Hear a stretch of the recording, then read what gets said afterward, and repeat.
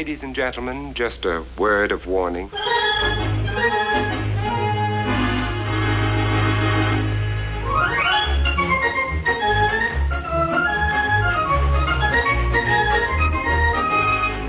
a mess, aren't you? I'm not very tall either. Everyone in this room is now dumber for having listened to it. You're listening to Cambridge 105 Radio across the city and South Cambridgeshire, and this is Bums on Seats, the film show that believes in unicorns and isn't afraid to admit it. Today we're taking a trip north and west for some country in Wild Rose. Jonah Hill skateboards back to the mid-90s, Brie Larson is opening up the Unicorn Store, and Isabelle Huppert will be giving Chloe Moretz a hard stare that would make Paddington proud in Greta. And I'll be looking forward to saying Isabelle Huppert as many times as possible in the next hour. Plus, our own Ashley is talking to the directors of two films who'll be in Cambridge for a Q&A screening of their films in the next couple of weeks, with writer-director of Winterlong, David Jackson, and co-director of H is for Harry, Edward Oles. All that to come. But first of all, we're going to find out a little bit about our reviewers today. And with Wild Rose being our first film, I thought I'd ask them what their favourite film about musicians is. So, from my left to right... Hi, I'm Bridget Bradshaw, and one of my favourite films about musicians is The Blues Brothers. I saw it years and years and years and years ago, and I love it mostly because of Aretha Franklin. I think that's a very good reason to love it. Hi, I'm Victoria, and my favourite musician-based film would probably be Almost Famous. I feel like it made me love Elton John. It's something that I wouldn't have normally related to, and the emotional depth of Tiny Dancer really gets you through those problems. And that's something I think everyone should have in their lives. Hi, I'm Christian Foreman, and you stole my favourite musician film. So, yeah, mine is Almost Famous? Almost Famous, yeah. Almost Famous. 70s rock music is my favourite genre of music, and this Almost Famous is just a love letter to that musical time period, and it's my favourite soundtrack to re-listen to, so Almost Famous. If you take nothing else from today's show, ladies and gentlemen, go and watch Almost Famous when we're done. But before you do that, we've plenty of films to talk about, and we're going to start by heading off to that mecca of country music, Glasgow. Your Lordship, Miss Harlan has put her childish ways behind her. Her children are living with her once again. Do you miss me? She is a promising young country singer. I'm trying to get to Nashville. Well, you better mind your tag doesn't go off when you're going through security. Country music. There's three chords in the truth. Just get whoever's in there out. I should have been born in America. I'm an American. You're young. You're incredibly talented. There is nothing you can't do. Just thinking about your kids. You cast them off when you get a better offer. This is me trying to make something of myself, and surely that's a good thing for them. No letting them down. That would be a good thing for them. Had to find my way. There's so much I can't undo. I wanted you to take responsibility. But I never meant to take away your hope. If you've got a voice, you've got something to say. But you know that I had to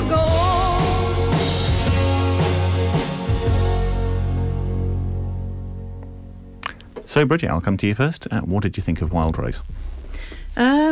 She's Jessie Buckley, who plays Rose, has this amazing energy. I think she literally bursts onto the screen at the beginning.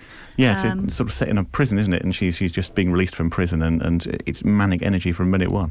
Yes, and there's an exuberance, and you want to be sympathetic, but she's also not the politest of people, so you don't always sympathise with her quite as much.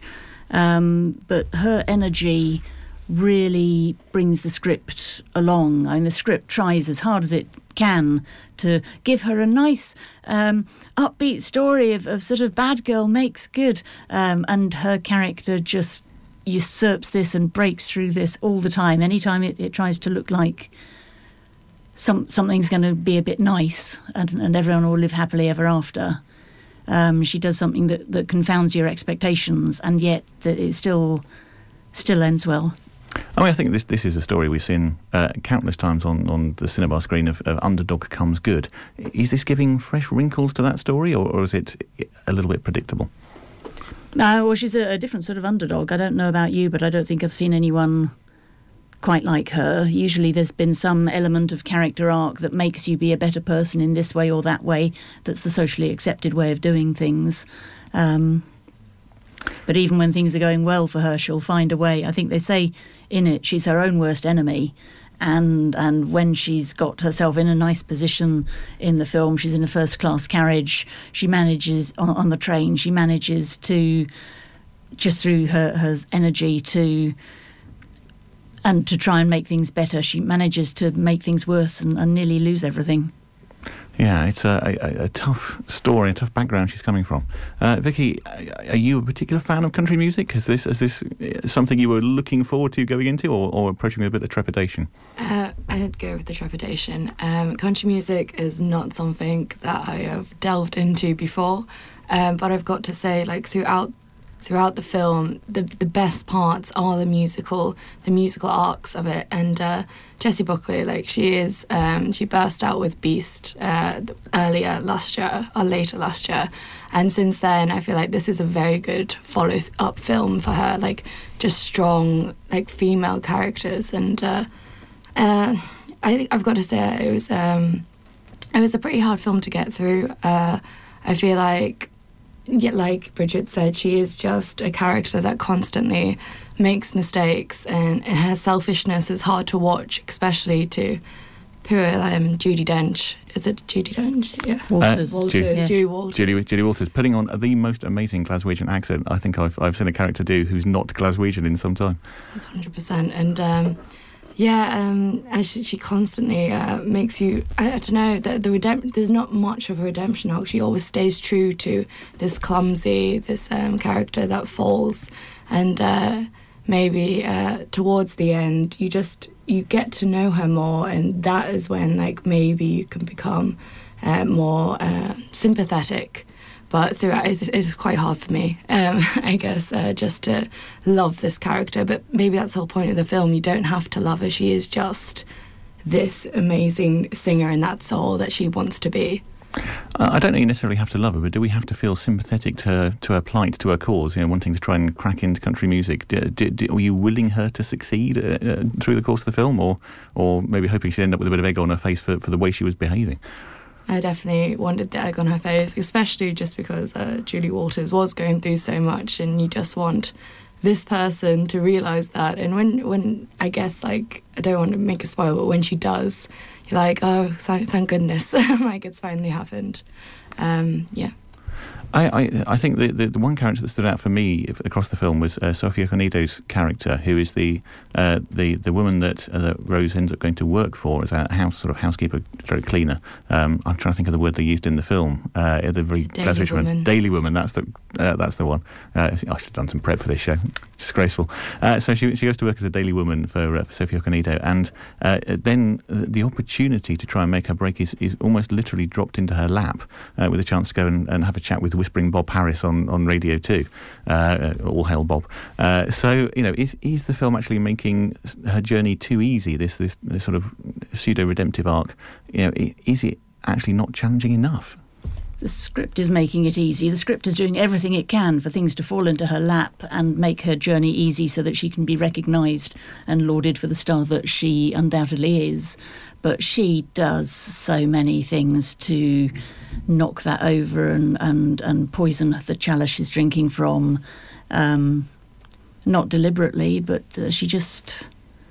And a couple of the things where she thinks this what she really wants to do, and that will be where her life changes, and she finally gets to experience that, and she finds out it doesn't do anything for her at all. So when I think it's about living life on her own terms, and Vicky said about we get to know her more towards the end of the show, towards the end of the film, and I think she does too, and she manages to make her personality strengths or quirks work for her, so she can use her stubbornness and her integrity to do what she thinks is right, and channel that into her music and make a success of that.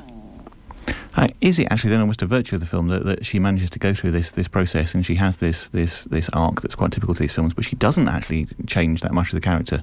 It's not sort of Groundhog Day where Phil Connors is a completely unrecognisable person by the end of the film from the start. She's still very much Wild Rose. Rose. The same person. And, I think with this film, you go into it knowing that it's just a real human film, as in, like, she makes these human mistakes. I mean, I wouldn't say, like, they're normal human mistakes, they're very, like, over the top. But at the same time, I feel like when she goes to Nashville and she sees, like, how hard it is, it doesn't brush over it. Like, there's a part where she sings at the church, and you want her to, like, be discovered, but, like, she isn't in that way. So, like, I feel it sticks to the very truth that it's a real situation. She has this dream, and it's just so hard to get there. And yeah, I think definitely that her character and the storyline is just this hard journey that she goes on. And she just, I don't know. There were certain things about the film that for a while didn't ring true, and then the film almost pulls it back. When she goes out on the stage and she's singing, I was sort of thinking, how realistic is it that someone could actually make their way up on stage? And then when she goes outside, they go, oh yeah, people do that all the time. And it sort of just redeems itself slightly, thinking, well, if they do, then I'm happy to buy into that. But, she ends up with the start of the film wearing a tag which has been released on conditions, and all these little things through the course of the film. It's just sort of pushing against that sense of reality. She's sometimes leaving her two kids completely to their own devices with Julie Walters, the grandma character. I sort of wonder about these almost kitchen sink realism type of films. We don't get many Scottish examples, but certainly they're two a penny of the English tradition. And this has got country music layered on the top to give it something different. But have we now seen enough of domestic British life to last us a lifetime? I'll let either of you come in on that one. I would have thought so, but I think Fighting With My Family came out a few months ago, and that it was based in Norwich, and I love that film. I feel like that was a great, like, British, like, typical working class kind of situation, and that turned into this massive redemption arc for the main character.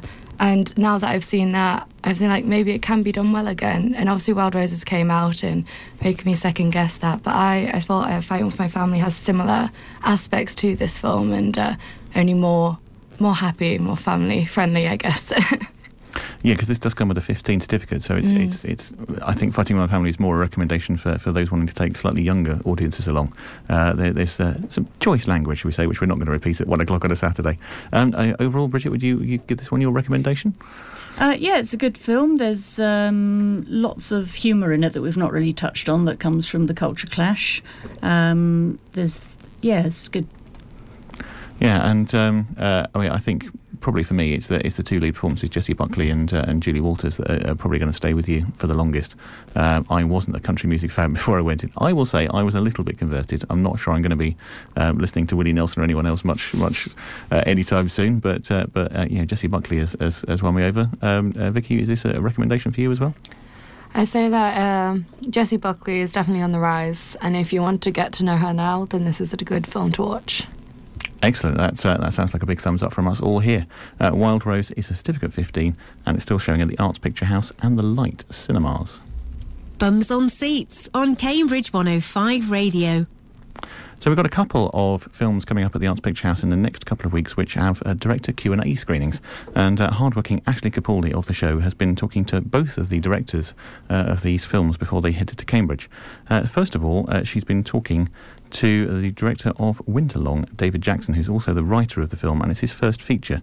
It follows a poacher who may need to change his lifestyle when his estranged son is left on his caravan's doorstep.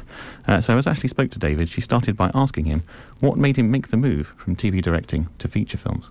You keep a secret as if your life depended upon it.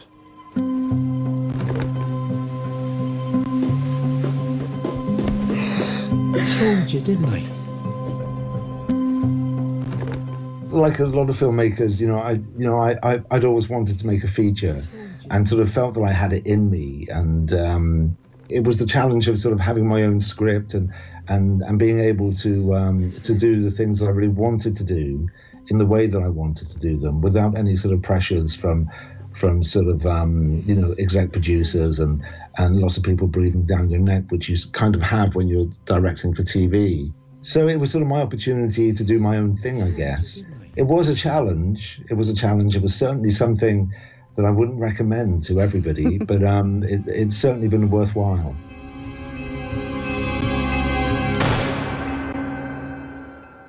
The thing that sort of struck me to start with was how you chose your lead actor, actually. I just happened to read that you're both from the same kind of small seaside town. And were you looking for yourself when you were casting this?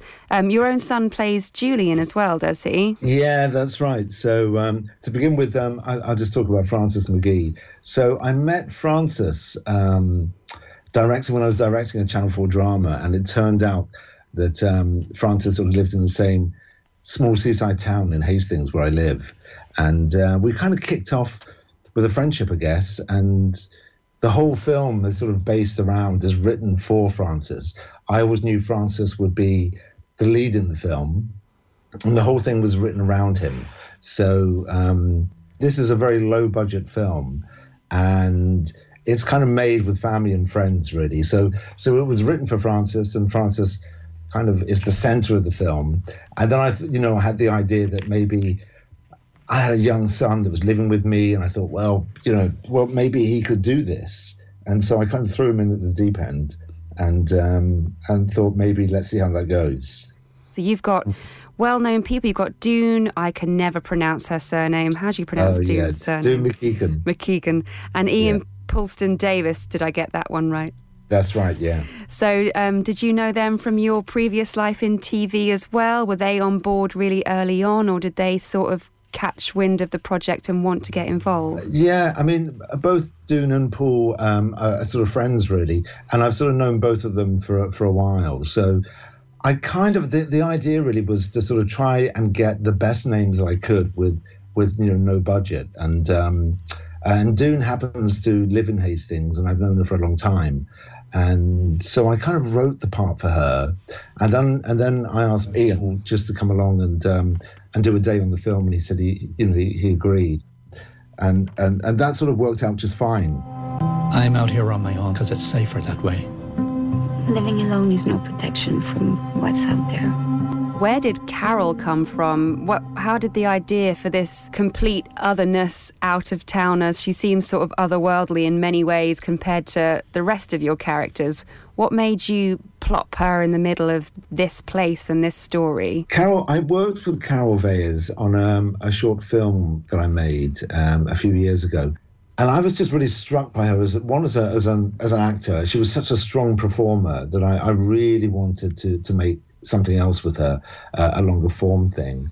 And I guess what it was about in the story, the character that she plays, I mean, she sort of has a smaller role to play, but she needed to be somebody that was sort of, not sort of on the wild side, but somebody who was sort of had something else going on, but was also quite grounded as well. So her relationship with Francis is kind of one of different registers, I guess. And her part in the story was to come in and to not sort of play the mother at all, but just to sort of try and ground Francis and what he's doing and what his responsibilities were, and to remind him of what he's embarking on. If I ever find out you've told an our secret, I swear to God, I'll come for you and I'll slit your throat from ear to ear. Do you understand? You skirt on the edge of several tragedies. There seem to be lots of different directions you could have taken. Did you ever think you might go a little darker with any of the nearly happened events? I don't want to give away too much. Well, the initial drafts of the screenplay were a lot darker, and the film ended on a much darker note, actually. And I kind of sat with that for a while, and I just couldn't really commit to something that was so grim and hopeless. And I think as a filmmaker, it's really important that there is hope, that you give something out into the world, I guess, in your film that just affirms something. And I just felt that I couldn't leave these characters in a hopeless situation, in a grim place. And so the film finishes where it does, in a very sort of bright, optimistic way, which was contrary to what I initially thought would happen.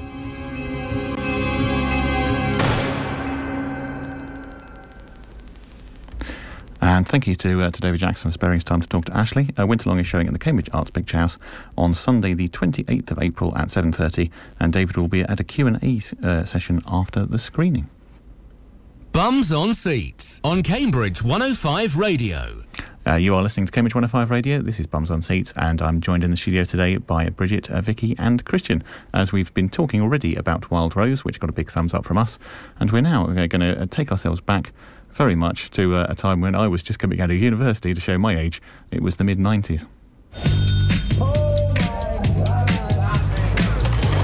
Skating like this today, man. Look, it's cool to me. I'm Ruben. Stevie. How long you been friends with those guys? Couple months. They're really cool. They're so cute. You think you're pretty cool. You good? Your ghetto-ass friends. You're just a little kid. You alright? A lot of the time, we feel like our lives are the worst. That's why we ride a piece of wood, what that does to somebody's spirit. So cool.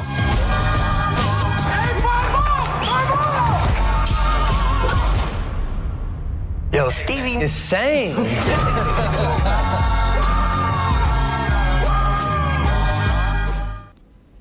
So, mid-90s is Jonah Hill's writing and directing debut after a fairly successful acting career over the past decade or so.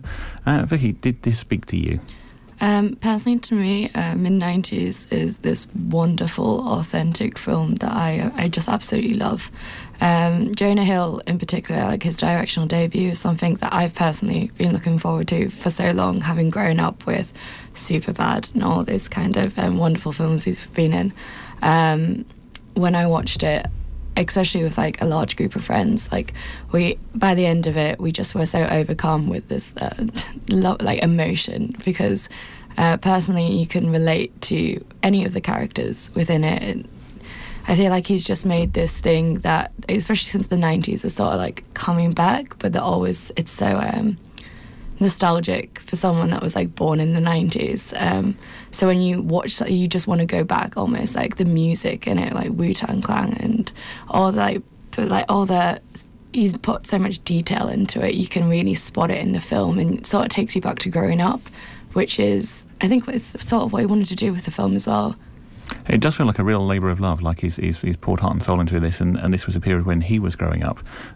Christian, how did this sit with you? Does this take you back to your childhood and your adolescence? Yeah, I completely agree. I found his direction incredibly refreshing. I was only about 5 or 6 in the mid-90s, but it's still, I felt very nostalgic of this time. I like that it was shot in 4:3 aspect ratio. It's a very simple thing, but it made it feel of that time period. I think his intentions were to make a film for, about, and made in the I think he wanted to feel like it was made in the 90s itself, and it certainly did that. It felt like it was made and just hasn't been released for 20 years. And I think it was a very great movie, directorial debut for Jonah Hill, and it's quite exciting to see what he's going to do next, if this is what he's achieved in his first film. Let's just touch on that briefly. You mentioned there the aspect ratio of the film. For those who are not technically minded, you'll typically go to the cinema, and the picture will largely fill the screen. It's either 1.85 times as long as it is high, or 2.35 times typically, and this is only 1.33 times as long as it is high. It's the shape that an old 1980s TV used to be, and the classic films of the Gone with the Wind era used to be shot in. So it's very rarely used in films these days. I think, Vicky, you mentioned Grand Budapest Hotel as being one of the recent examples of films shot like that. I think it can be a double-edged sword for me, because you're in the cinema and it's creating a certain environment for you, but also then you end up with a large amount of the screen having big black bars down the side, and you're not necessarily watching something that's filling your field of vision. So what did this approach do for you in terms of your viewing experience? I remember halfway through was just when I first realised it. I remember just being like, oh wait, the whole screen isn't filled. And I didn't mind it. I didn't mind it at all. I thought it was just this, like, it wasn't, let's say it wasn't like a filtered over film. Like, he didn't just put a filter to make it look 90s. It was done purposely. It was shot in, I think, 16mm as well. Everything about it is just, he's tried to make this like time capsule of a film, and I think it's worked out pretty well. Bridget, I think you're going to come in as well on this one. Yeah, I noticed the aspect ratio at the beginning, but it didn't stay in my consciousness through the film. And he's indeed managed to do some beautiful scenes which you'd really normally think of in widescreen. Like there's a shot when the cops come to the skate park and the cops are trying to catch the kids, and the kids are all swirling around on their boards, and it's like a ballet, a dance, a swarm. And to think of something like that being in 4:3 and still being that effective is really good directing. Yeah, I understand that Jonah Hill had talked to the likes of Martin Scorsese, who he worked with on The Wolf of Wall Street, preparing to come to direct this film. It does feel to me like he's really got the aesthetic, but it doesn't feel over-directed. It allows you to just sit with these groups of characters, and quite often he'll have the camera positioned quite statically and just allow them to talk and to react to each other. Let's talk about the characters as well, because obviously the big standout here is Sonny Sulich, who plays Stevie, I think he's 13-year-old, who is at the centre of the action. What do we think of his performance? I thought it was great. Wasn't he? Didn't I see him in that? Killing of a Sacred That one, Deer. yeah. He's got that tone in this as well. I thought he was great. He was a great choice. He definitely, his performance felt older. How old is he in real life? I think he's 13. I He's believe 13. he is. I think what you have to say about his performance is he's choosing these mature roles and he's going with it, and it's working out really well for him as well. Like, especially in like Killing of a Sacred Deer, the whole tone of it throughout for Yorgos, and then he's come to Jonah Hill, and now he has this like person to look up to, because if you've seen Sonny in any of the interviews, he pretty much worships him for giving him this role, and I feel like he's so great to watch on screen, and you can feel his enjoyment throughout like filming this. I have to say that I hadn't twigged that this was somebody who was in Killing of a Sacred Deer, and you have just collectively blown my mind, so thank you for doing that. I've got to give a mention to Catherine Waterston as well, who I think is a fantastic actress and has been in a host of brilliant films like Inherent Vice, and as people will probably best know from the Fantastic Beasts films. People should go and watch other films she's been in, but she maybe has the sort of thankless role here, because she's just the judgmental mother who stands at the periphery and just has to try and keep Sonny in line. Or is there more to it than that? Mothers aren't getting a very good deal in this week's slate of films, are they? They just not. Sort of have to be a bit grumpy about how their children don't talk to them. Although I would defend both the mothers in thinking they're neither of them puts a foot wrong. They're both absolutely right in their judgment of their children, and probably do whatever they could to try and get them back in line. So it's not Mothering Sunday this Sunday, but let's give a shout out to mums. Does she though? Because she thinks that Stevie's new group of friends aren't very good for him, but what she fails to realise is that the brother under her own, she fails to recognise what's happening under her own home, right? I feel like this film, like a point of this film is that it brushes over all the complexities of the character. Like Lucas Hedges is a phenomenal actor, and he is just a brush over character, and I feel like that goes with the tone of the film. Like, you just sort of have to get on with it. Like, you have all these issues, but everyone has those issues, and I think it's said by Ray, like, you don't want anybody else's problems, you just move on. And then that's like skateboarding, like, you just have to move on about it and skate, which is, skateboarding is what is worshipped in this film, and I feel like that's the whole point. People skate to get, well, maybe they just, because they enjoy it, and it just gets you out of those like places. And yeah, I think like brushing over all the problems in this film is part of it, definitely. I sort of tried to think that when I was watching it, because there's a lot of things about you fall and you get back up and you take your knocks, and I was going, the film's kind of doing that, but I know how long it takes to make a film, and if you were deliberately going to have bits in your film that aren't so good, but you go, what the hey, let's move on with them, you'd address them 6-9 months earlier in the script stage. I don't know. Why would you not make it better if you could make it better? Jonah Hill said that it took like 4 years to make this film, and I mean, you say like why not make it better? But he purposely chose skateboarders as actors. Like he just wanted it to be for them, and I feel like even if there's issues in the script, or as you say, like I feel like it was just an act of love to make this film, like a labour of love. And so like the things where at the beginning young Stevie does some self-harm, he sort of hits himself with a hairbrush, and there's no real explanation as to why he does this or what he gets out of it or why he stops. I think that's hints at a traumatic backstory, but it never actually goes into it, right? Which I found quite disturbing as well, because I just wanted to know more. I thought about the characters and the backstory, but I suppose this isn't a very plot-driven story, is it? It's just a snapshot of characters. It's putting these mismatch of characters into situations and seeing how they react. We just watch them, practicing skateboarding, going to parties, underage drinking. But there's a big event at the end of this film, but there's no real plot. I think for me there's 2 or 3 scenes of self-harm that throughout the course of the film, and it's just feeding into that sense of frustration that Stevie has, that he's not really found any group to fit in with, and he's struggling with his adolescence, and it's his outlet in private to try and deal with that. I think the group of friends he then falls in with, and we probably do need to move on to something else at some point, but I love the fact we're all sort of finding so much to take from this film. It's that group of characters that Stevie ends up with, including one character's name who we definitely cannot say on the air, and you'll know that if you go to see the film.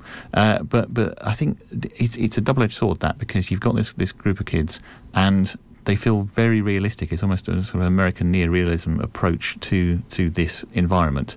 But at the same time, because they're so realistic, they're not exactly Oscar Wildean sparkling wit. They are kids who are just hanging out and making dumb jokes. So I didn't know I wanted to spend as much time in their company as I ended up doing. That was the one big drawback in the film for me. What did other people feel? I feel like I left the film. I went with my friends, and I feel like we all came out loving their friendship, just loving this kind of group of guys just hanging out together, all with their own problems, and sort of being sad together, and so that's kind of what friendships can be sometimes. And I came out just loving the group of guys. Yeah, I agree. I think it was very keenly observed look into this world, and it really gets into the fashion and the music of the time as well. And it's they're not so subtle archetypes. The archetypes there, you've got the lady, you've got the funny one, you've got the shy one. But like you say, in our friendship group, we all have all those. They don't have to be skaters in the mid-90s. We all have those people that we surround ourselves with, so we could find something to relate to them with. Well, I've actually forgotten how to ride a bike, so I may not be taking up skateboarding anytime soon. But if this does give you the impulse, then mid-90s is still showing at the Cambridge Arts Picture House, and it is a certificate 15, unsurprisingly, for the character names, if nothing else. Bums on Seats on Cambridge 105 Radio. You're listening to Cambridge 105 Radio. I'm Mark Liversidge with Bums on Seats today. Coming up on the show, we still have an interview with the co-director of H for Harry, which is coming to the Arts Picture House for a Q&A screening. And we're then looking at Neil Jordan's sort of horror-cum-slasher thriller with an all-female cast in Greta. But before that, we try to look at a Netflix release here on the show every week. And this week's release is Brie Larson's directorial debut, Unicorn Store. Kit, got a letter for you. Get ready. Get ready for what?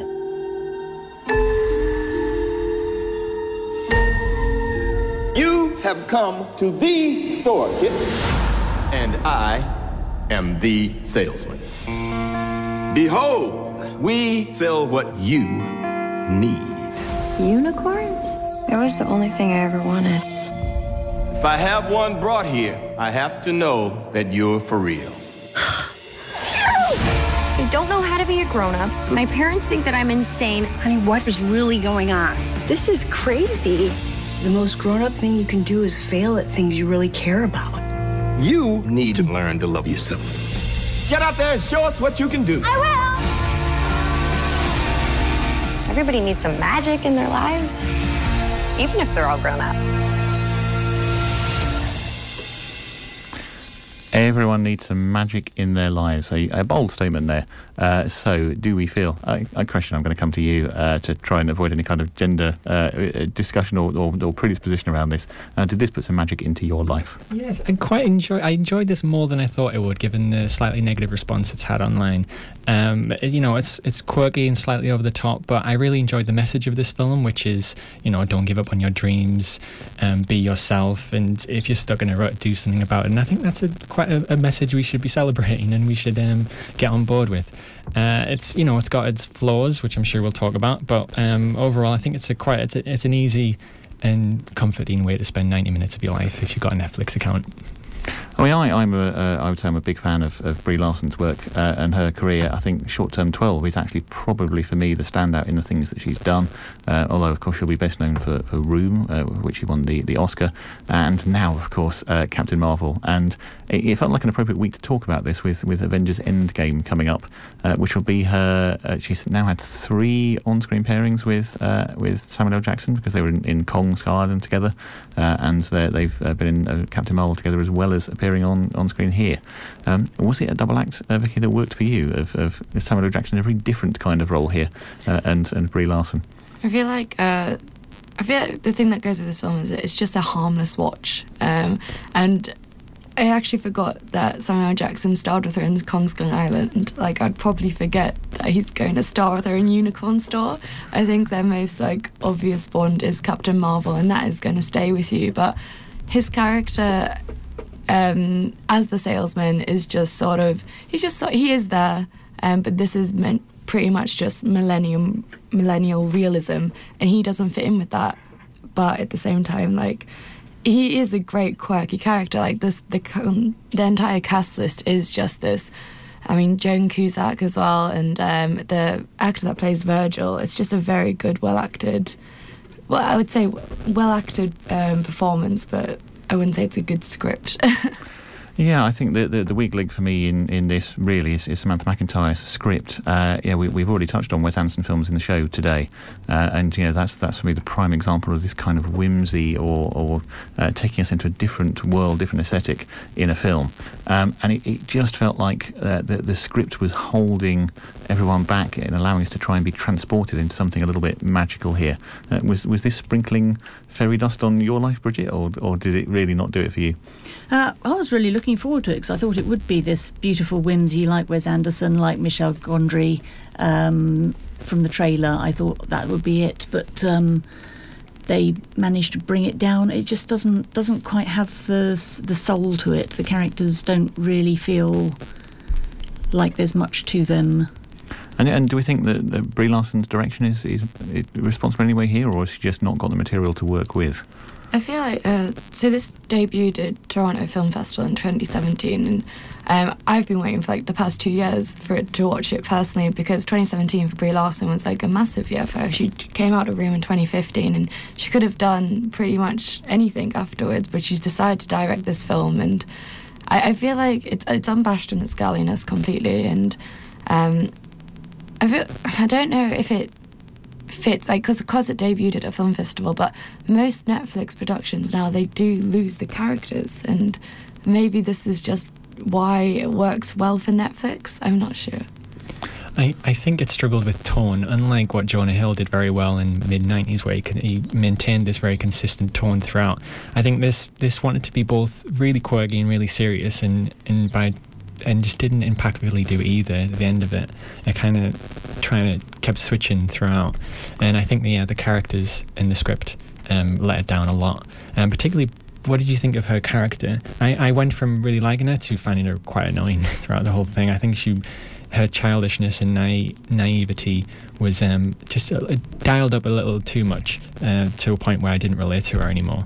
Yeah, she was quite spoilt and quite selfish and not appreciating what she had, but not really doing anything about making this beautiful art, making these amazing things, just to go so quickly into the temp work where she made everything grey again. These are very I hate to keep saying it, but millennial problems. This is you can leave something like art school and then you just want to make money. You just want to make your parents proud, and to come out of art school and not have any of those options is very much just find a job as quickly as you can.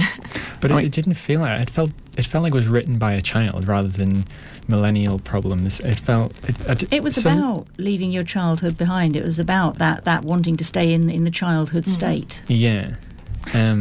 Yeah, I just didn't know what to think of this. I would say that I probably empathise with this more than I did with mid-90s, because I've never ever been a skateboarder. I did come out of university, spend a year living at my mum's house, and then end up temping to try and get myself a career out of it. And you wanted a unicorn. Well, who doesn't, actually? It's a lovely aspiration to have, although I couldn't help thinking at most points in the film, it's just going to be a horse with a horn stuck on the head. It's not the thing which necessarily most inspires magic. Maybe a real-life Care Bear or something, rights issues notwithstanding, may have given a sort of more magical aspiration. I don't know. Unicorn hamster. I mean, that would be unusual. I would. Yeah, I do think maybe it just wasn't quite enough of a leap. And again, with the characters like the parents, with Joan Cusack and Bradley Whitford, who are always so fantastic, it just didn't feel like they had their moment in this film. They're doing sort of campfire scenes and they're talking, and I was waiting for the film to really excite me, and it just never quite did. And I'll be honest, I'm looking around at all of your faces and thinking it's really not exciting any of you either. So I'm thinking maybe that is the point where we draw our discussion on Unicorn Store to a close. Bridget, you were going to say one final thing. Yeah, I knew which side I'd come down on the film when they said graph paper can't love you back, and I thought, no, it can.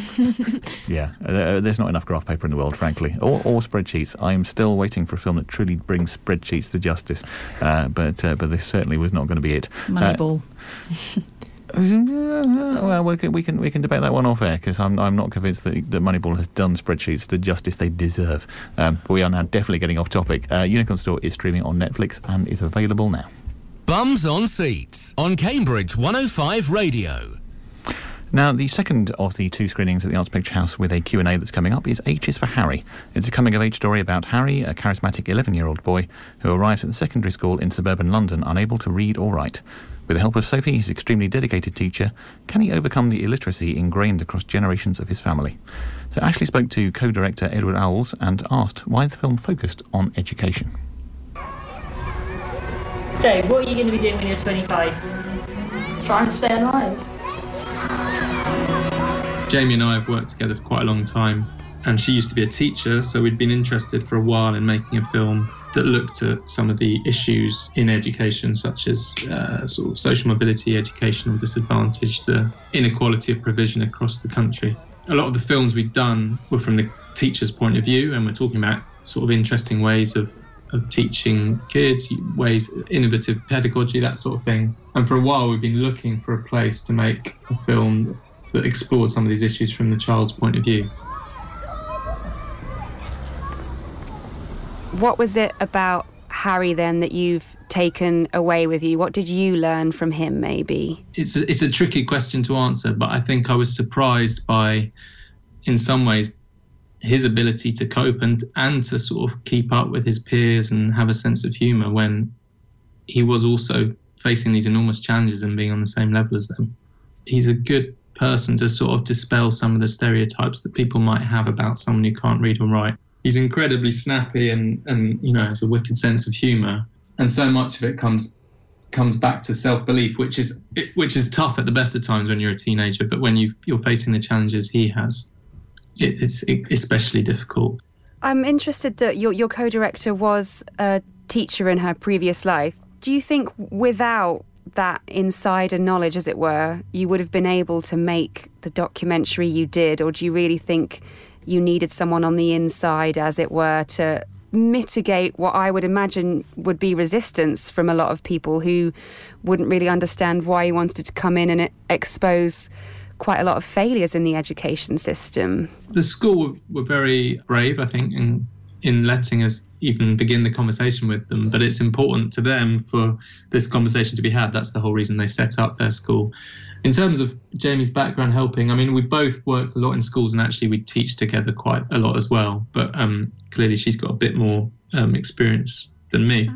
Okay. I think it helped in kind of a filmmaking way, in that we knew how to sort of move around observationally within the classroom and to operate in a way that wouldn't disturb what was going on in the classroom.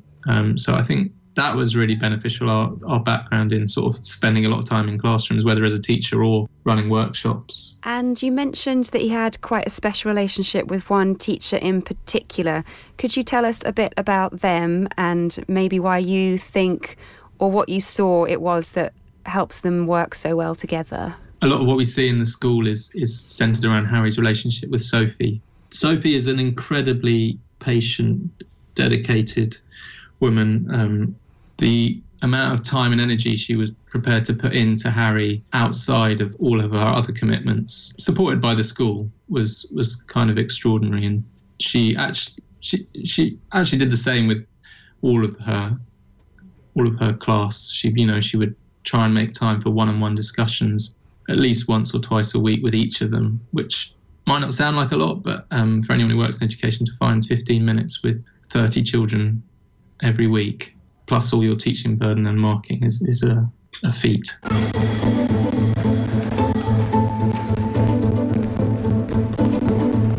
And you need to think, am I setting a good example?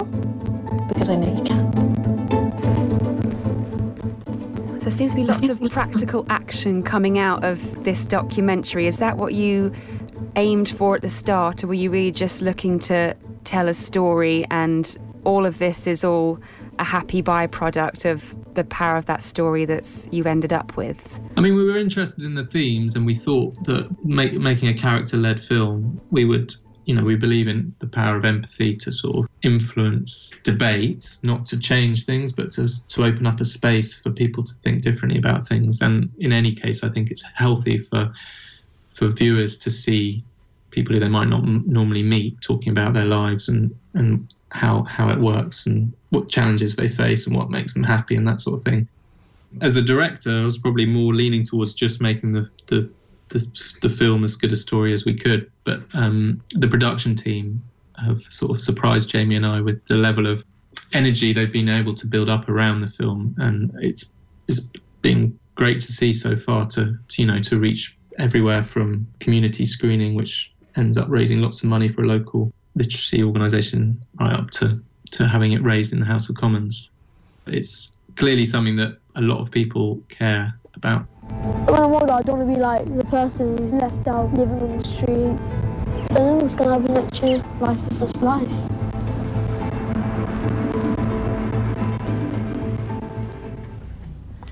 And H is for Harry is showing at the Arts Picture House on Tuesday, the 30th of April at 6:15. It's a certificate 12A, and both of the film's directors should be there for a Q&A screening after the film. Bums on Seats on Cambridge 105 Radio.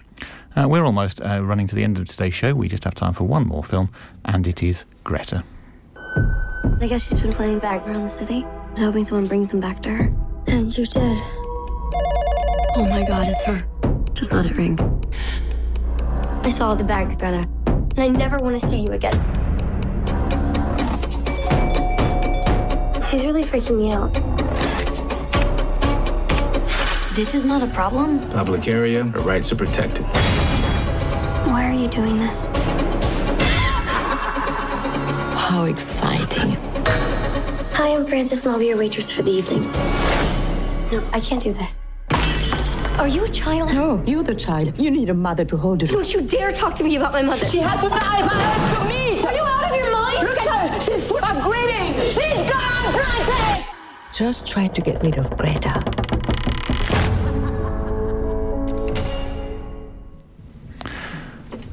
So, Greta. Now, normally at this point we would talk about the film in great length. We have, of course, been chatting off-air just to prepare ourselves for the conversation. And the instant vibe I'm getting from both Vicky and Bridget is that we are not fans of this film.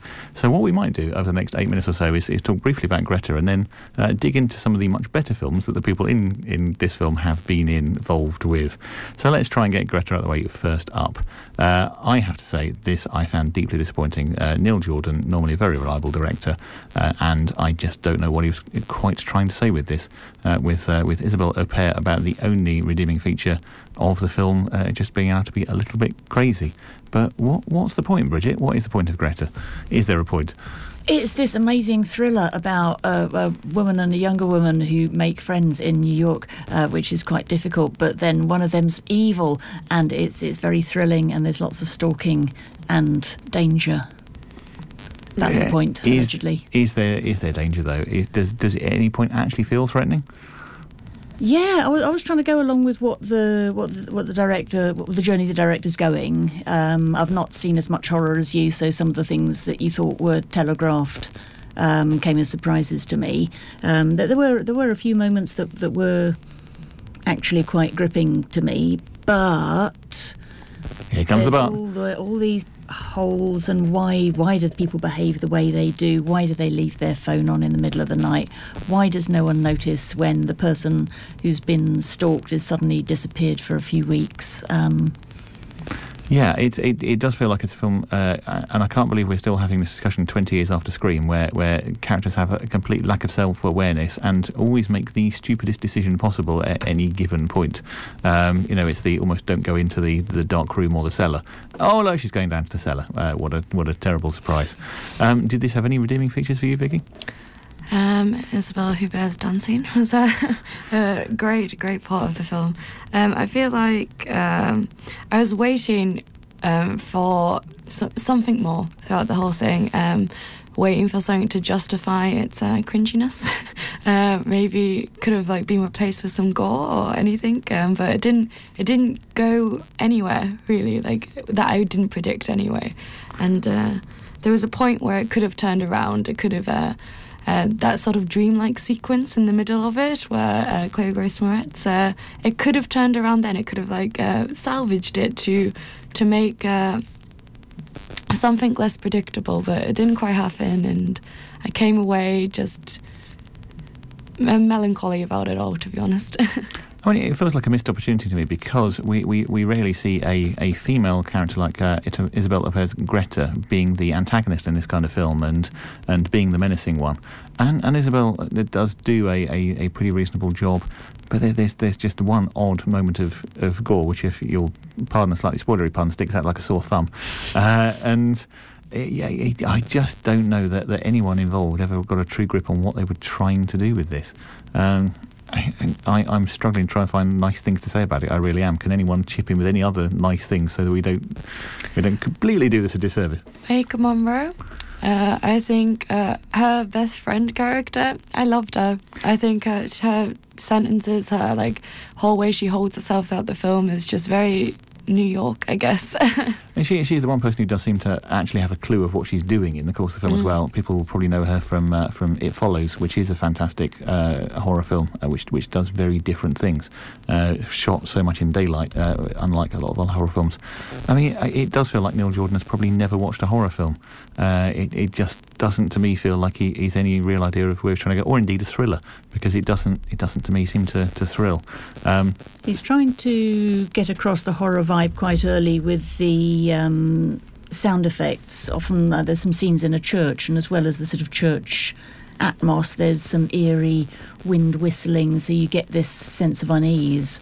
But if we're talking about films that play with horror trope sounds, Get Out is so much better and does it so much more interestingly. And the soundtrack is just a succession of Bernard Herrmann-esque jaunty strings of and it just doesn't feel original at all. So rather than distract myself with any talk of this, let's just, for the last couple of minutes, any other films, we've mentioned Michael Monroe being in It Follows, so Isabelle Huppert, she's recently been in Elle, which I don't think either of you have seen, and so I'm going to recommend to you strongly Paul Verhoeven's thriller, which is a much better showcase for Isabelle Huppert.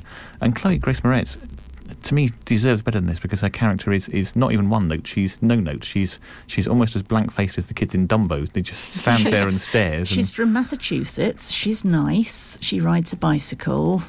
This performance didn't quite give her the career justice that she deserves, especially on the heels of Miseducation of Cameron Post, which I thought was one of the stars of last year. Completely in love with Desiree Akhavan. I generally thought that her role in Cameron Post belonged to her 100%, and then this one sort of lost her. And we were also mentioning off air Clouds of Sils Maria with Juliette Binoche and Kristen Stewart as well, as being a great Chloe Moretz film. But I go back as far as things like 500 Days of Summer, which had a very young Chloe Moretz, and was a fantastic piece of work as well. Any other films that I would also recommend Byzantium, which is an earlier Neil Jordon film, which had Gemma Arterton and was vampire based as well, which is a much better Neil Jordon film if people are looking for something genre from Neil Jordon. Any other quick recommendations before we wrap this one up from the people involved here? Not a recommendation, but I was disappointed because Jordon normally brings a lot more depth to his characters. Yeah, they just felt like everyone was a little bit surface here, or not even that if we're lucky. I mean, I would ultimately recommend people not to watch the film, to stay at home and did what Isabelle Huppert did and stick some Chopin on and do a bit of dancing. So if you can find a clip of that in the trailer just to inspire you, maybe that's the way to go. Greta is still showing at the some of the Cambridge cinemas. I've actually forgotten in my script to write down which ones, but it'll be at the Light definitely, and it is. It's at the Picture House. Picture House. It must be a certificate 15. I would have thought, based on the gore that we see in the film. And I'm not even on the right page on the internet anymore. So yes, it is a 15. Anyway, all that rambling means that what I'm going to do is play you out in tribute to Avengers Endgame, coming next week with a bit of The Mighty Avengers and Lost Without You. And I just have time to tell you that we have probably Avengers Endgame, 8th Grade and Tolkien, amongst other things, coming up in a couple of weeks' time. My music seems to have disappeared completely, so I'm giving up on that. I'm just going to talk between now and the end of the show. If you want to find us and continue the conversation, you can do so on Facebook and Twitter just by searching for Bums on Seats. And it'll be the regular team back in a couple of weeks' time with those films. The show is not repeated tomorrow as usual because we didn't get a chance to hear Stage and Screen on its usual Thursday slot, so that's being aired tomorrow at 2. But the show will be available as a podcast as usual from the Cambridge 105 website, iTunes and other podcasting services. Stay tuned for the brilliant Women Making Waves with Susie and Linda. But for now, for all of us here on Bums on Seats, goodbye, and we'll see you in 2 weeks' time.